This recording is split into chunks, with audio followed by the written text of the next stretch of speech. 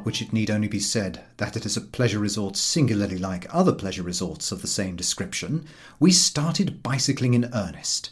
We planned a 10 days tour which, while completing the Black Forest, should include a spin down the Donau Tal, which for the 20 miles from Tuttlingen to Sigmaringen is perhaps the finest valley in Germany.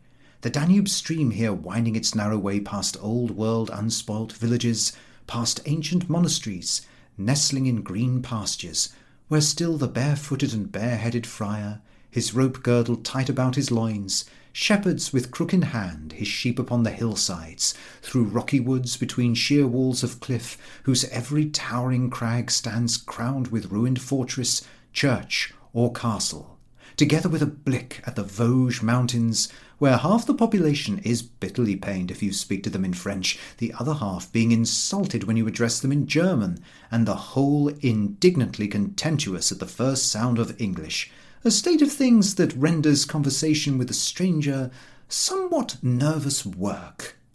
We did not succeed in carrying out our programme in its entirety, for the reason that human performance lags ever behind human intention. It is easy to say and believe at 3 o'clock in the afternoon that we will rise at 5, breakfast lightly at 1:30, and start away at 6. Then we shall be well on our way before the heat of the day sets in, remarks one.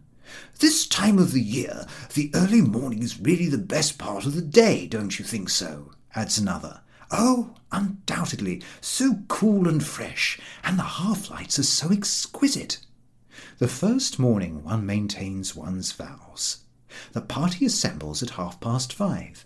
It is very silent, individually somewhat snappy, inclined to grumble with its food, also with most other things, the atmosphere charged with compressed irritability seeking its vent. In the evening the tempter's voice is heard. I think if we got off by 6:30 sharp, that would be time enough. The voice of virtue protests, faintly. It will be breaking our resolution. The tempter replies, resolutions were made for man, not man for resolutions. The devil can paraphrase scripture for his own purpose. Besides, it is disturbing the whole hotel. Think of the poor servants. The voice of virtue continues, but even feebler. But everybody gets up early in these parts. They would not if they were not obliged to. Poor things. Say breakfast at 6:30, punctual. That will be disturbing nobody. Thus sin masquerades under the guise of good, and one sleeps till 6, explaining to one's conscience, who, however, doesn't believe it, that one does this because of unselfish consideration for others. I have known such consideration extend until 7 of the clock. Likewise, distance measured with a pair of compasses is not precisely the same as when measured by the leg. 10 miles an hour for 7 hours, 70 miles, a nice easy day's work. There are some stiff hills to climb. The other side to come down, say 8 miles an hour and call it 60 miles. God in Himmel, if we can't average 8 miles an hour, we had better go in bath chairs. It does seem somewhat impossible to do less, on paper. But at 4 o'clock in the afternoon, the voice of duty rings less trumpet-toned. Well, I suppose we ought to be getting on. Oh, there's no hurry. Don't fuss. Lovely view from here, isn't it? Very. Don't forget we are 25 miles from St. Blasian. How far? 25 miles, a little over if anything. Do you mean to say we have only come 35 miles? Well, that's all. Nonsense, I don't believe that map of yours. It is impossible, you know. We have been riding steadily ever since the first thing this morning. No, we haven't. We didn't get away till 8, to begin with. 8:15. Well, 8:15, and every half-dozen miles we have stopped. We have only stopped to look at the view. It's no good coming to see a country and then not seeing it. And we have had to pull up some stiff hills. Besides, it has been an exceptionally hot day today. Well, don't forget St. Blasian is 25 miles off, that's all. Any more hills? Yes, 2. Up and down.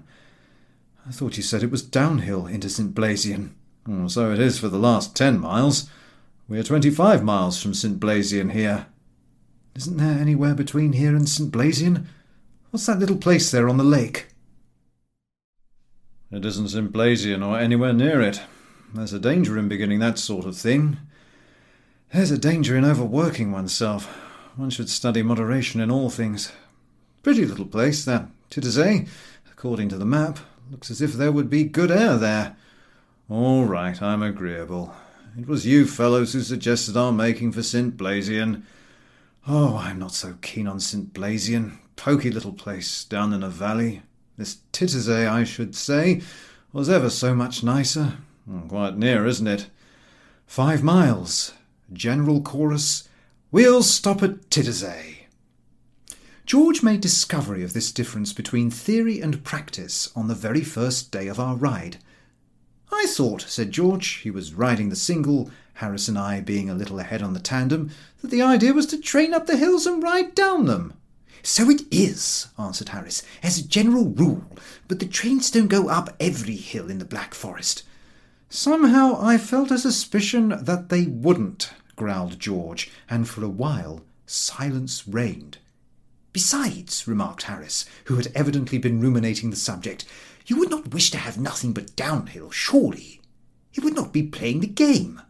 One must take a little rough with one's smooth." Again they returned silence, broken after a while by George this time. "Don't you two fellows overexert yourselves merely on my account," said George. "How do you mean?" asked Harris. "I mean," answered George, "that where a train does happen to be going up these hills, don't you put aside the idea of taking it for fear of outraging my finer feelings. Personally, I am prepared to go up all these hills in a railway train, even if it's not playing the game. I'll square the thing with my conscience. I've been up at 7 every day for a week now, and I calculate it owes me a bit. Don't you consider me in the matter at all." We promised to bear this in mind, and again the ride continued in dogged dumbness, until it was again broken by George. "What bicycle did you say this was of yours?" asked George. Harris told him. I forget of what particular manufacture it happened to be. "It is immaterial." "Are you sure?" persisted George. "Of course I am sure," answered Harris. "Why, what's the matter with it?" "Well, it doesn't come up to the poster," said George. "That's all." "What poster?" asked Harris. "The poster advertising this particular brand of cycle," explained George. "I was looking at one on a hoarding in Sloane Street only a day or two before we started. A man was riding this maker machine, a man with a banner in his hand. He wasn't doing any work.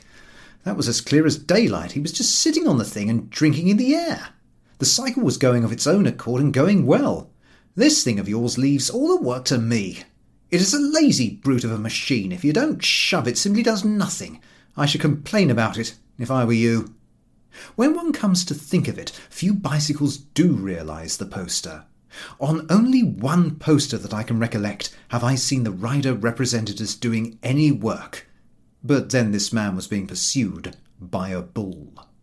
In ordinary cases, the object of the artist is to convince the hesitating neophyte that the sport of bicycling consists in sitting on a luxurious saddle and being moved rapidly in the direction you wish to go by unseen heavenly powers.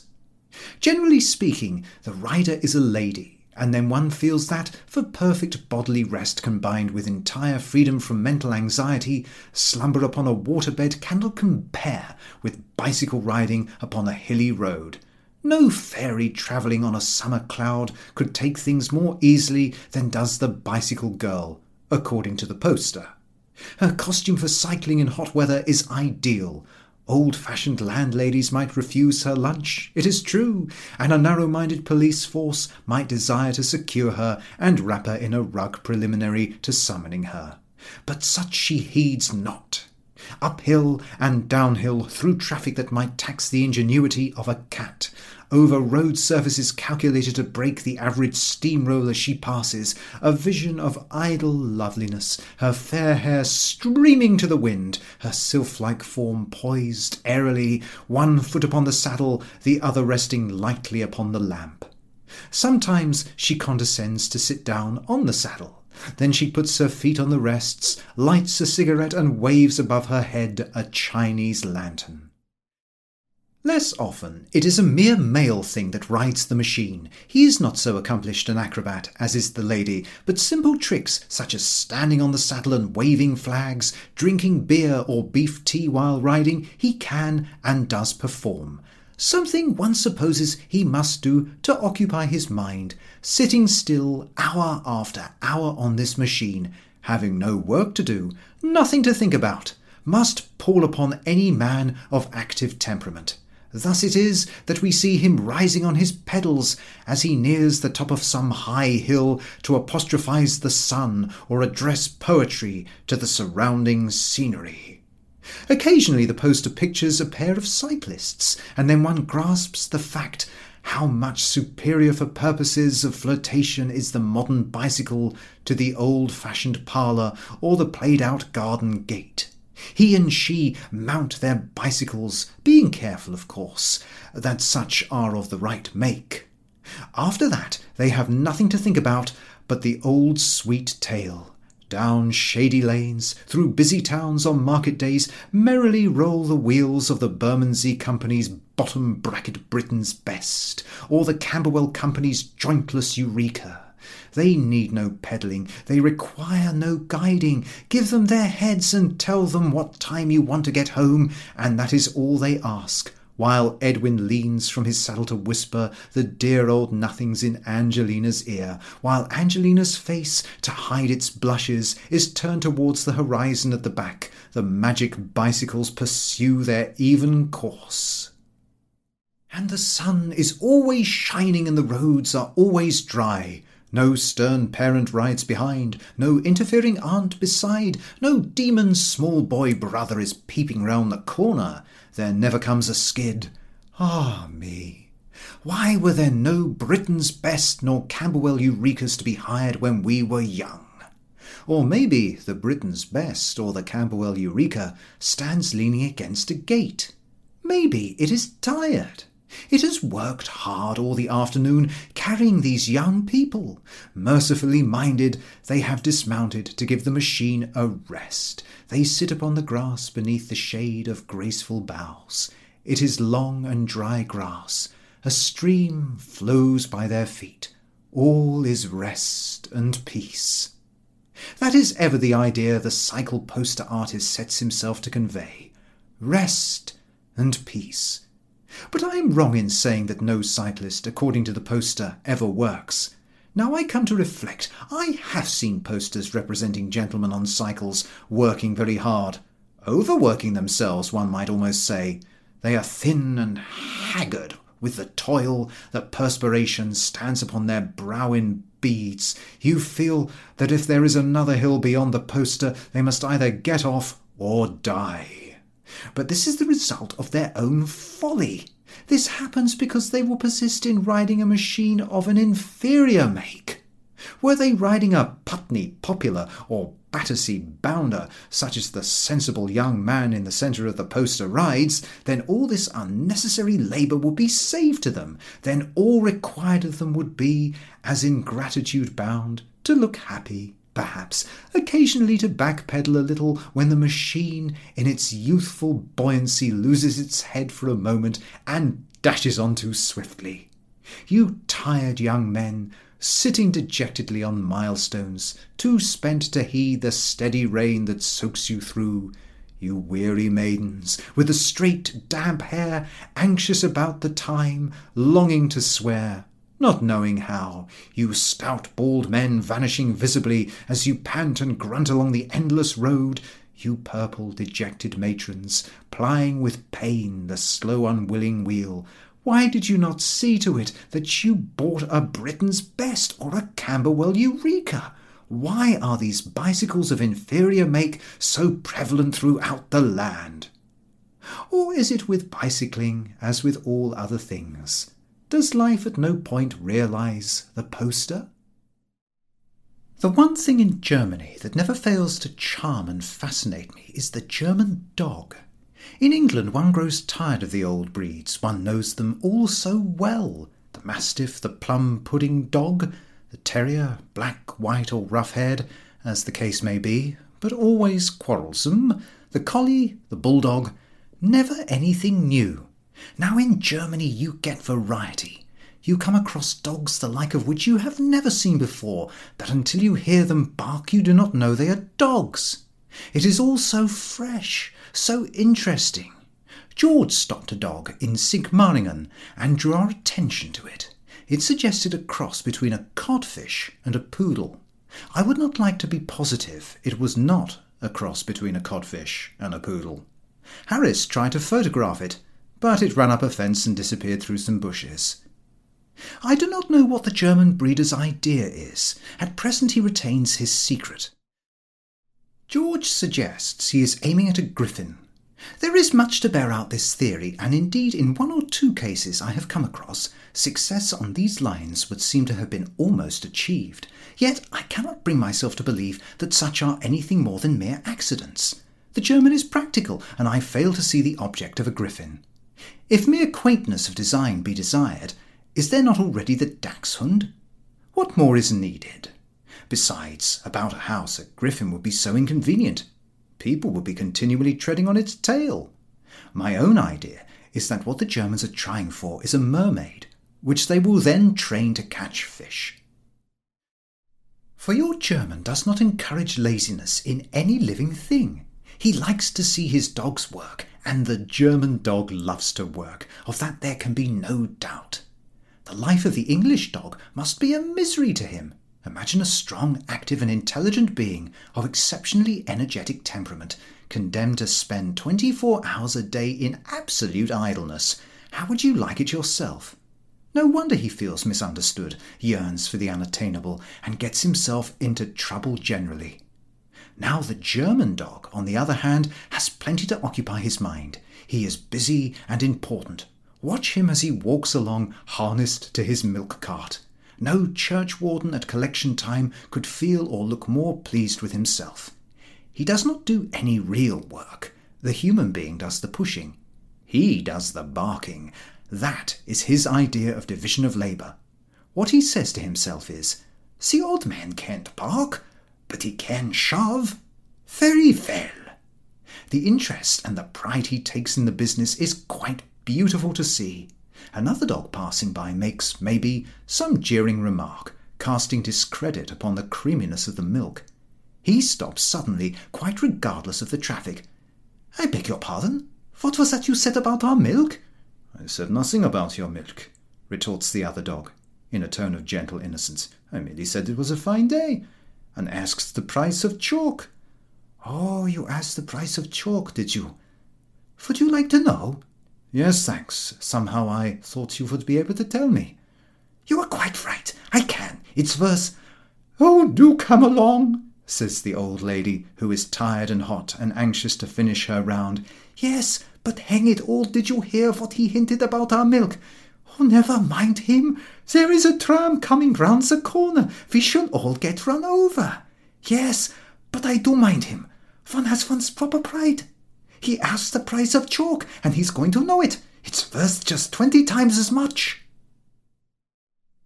"You'll have the horsing over, I know you will," cries the old lady pathetically, struggling with all her feeble strength to hold him back. Oh dear, I do wish I had left you at home." The tram is bearing down upon them. A cab driver is shouting at them. Another huge brute, hoping to be in time to take a hand, is dragging a bread cart, followed by a screaming child. Across the road from the opposite side, a small crowd is collecting, and a policeman is hastening to the scene. "It's worth," says the milk dog, "just 20 times as much as you'll be worth before I'm done with you." "Oh, you think so, do you?" "Yes, I do, you grandson of a French poodle, you cabbage-eating." "There, I knew you'd have it over," says the poor milkwoman. "I told him he'd have it over." But he is busy, and heeds her not. 5 minutes later, when the traffic is renewed, when the bread girl has collected her muddy rolls and the policeman has gone off with the name and address of everybody in the street, he consents to look behind him. "It is a bit of an upset," he admits.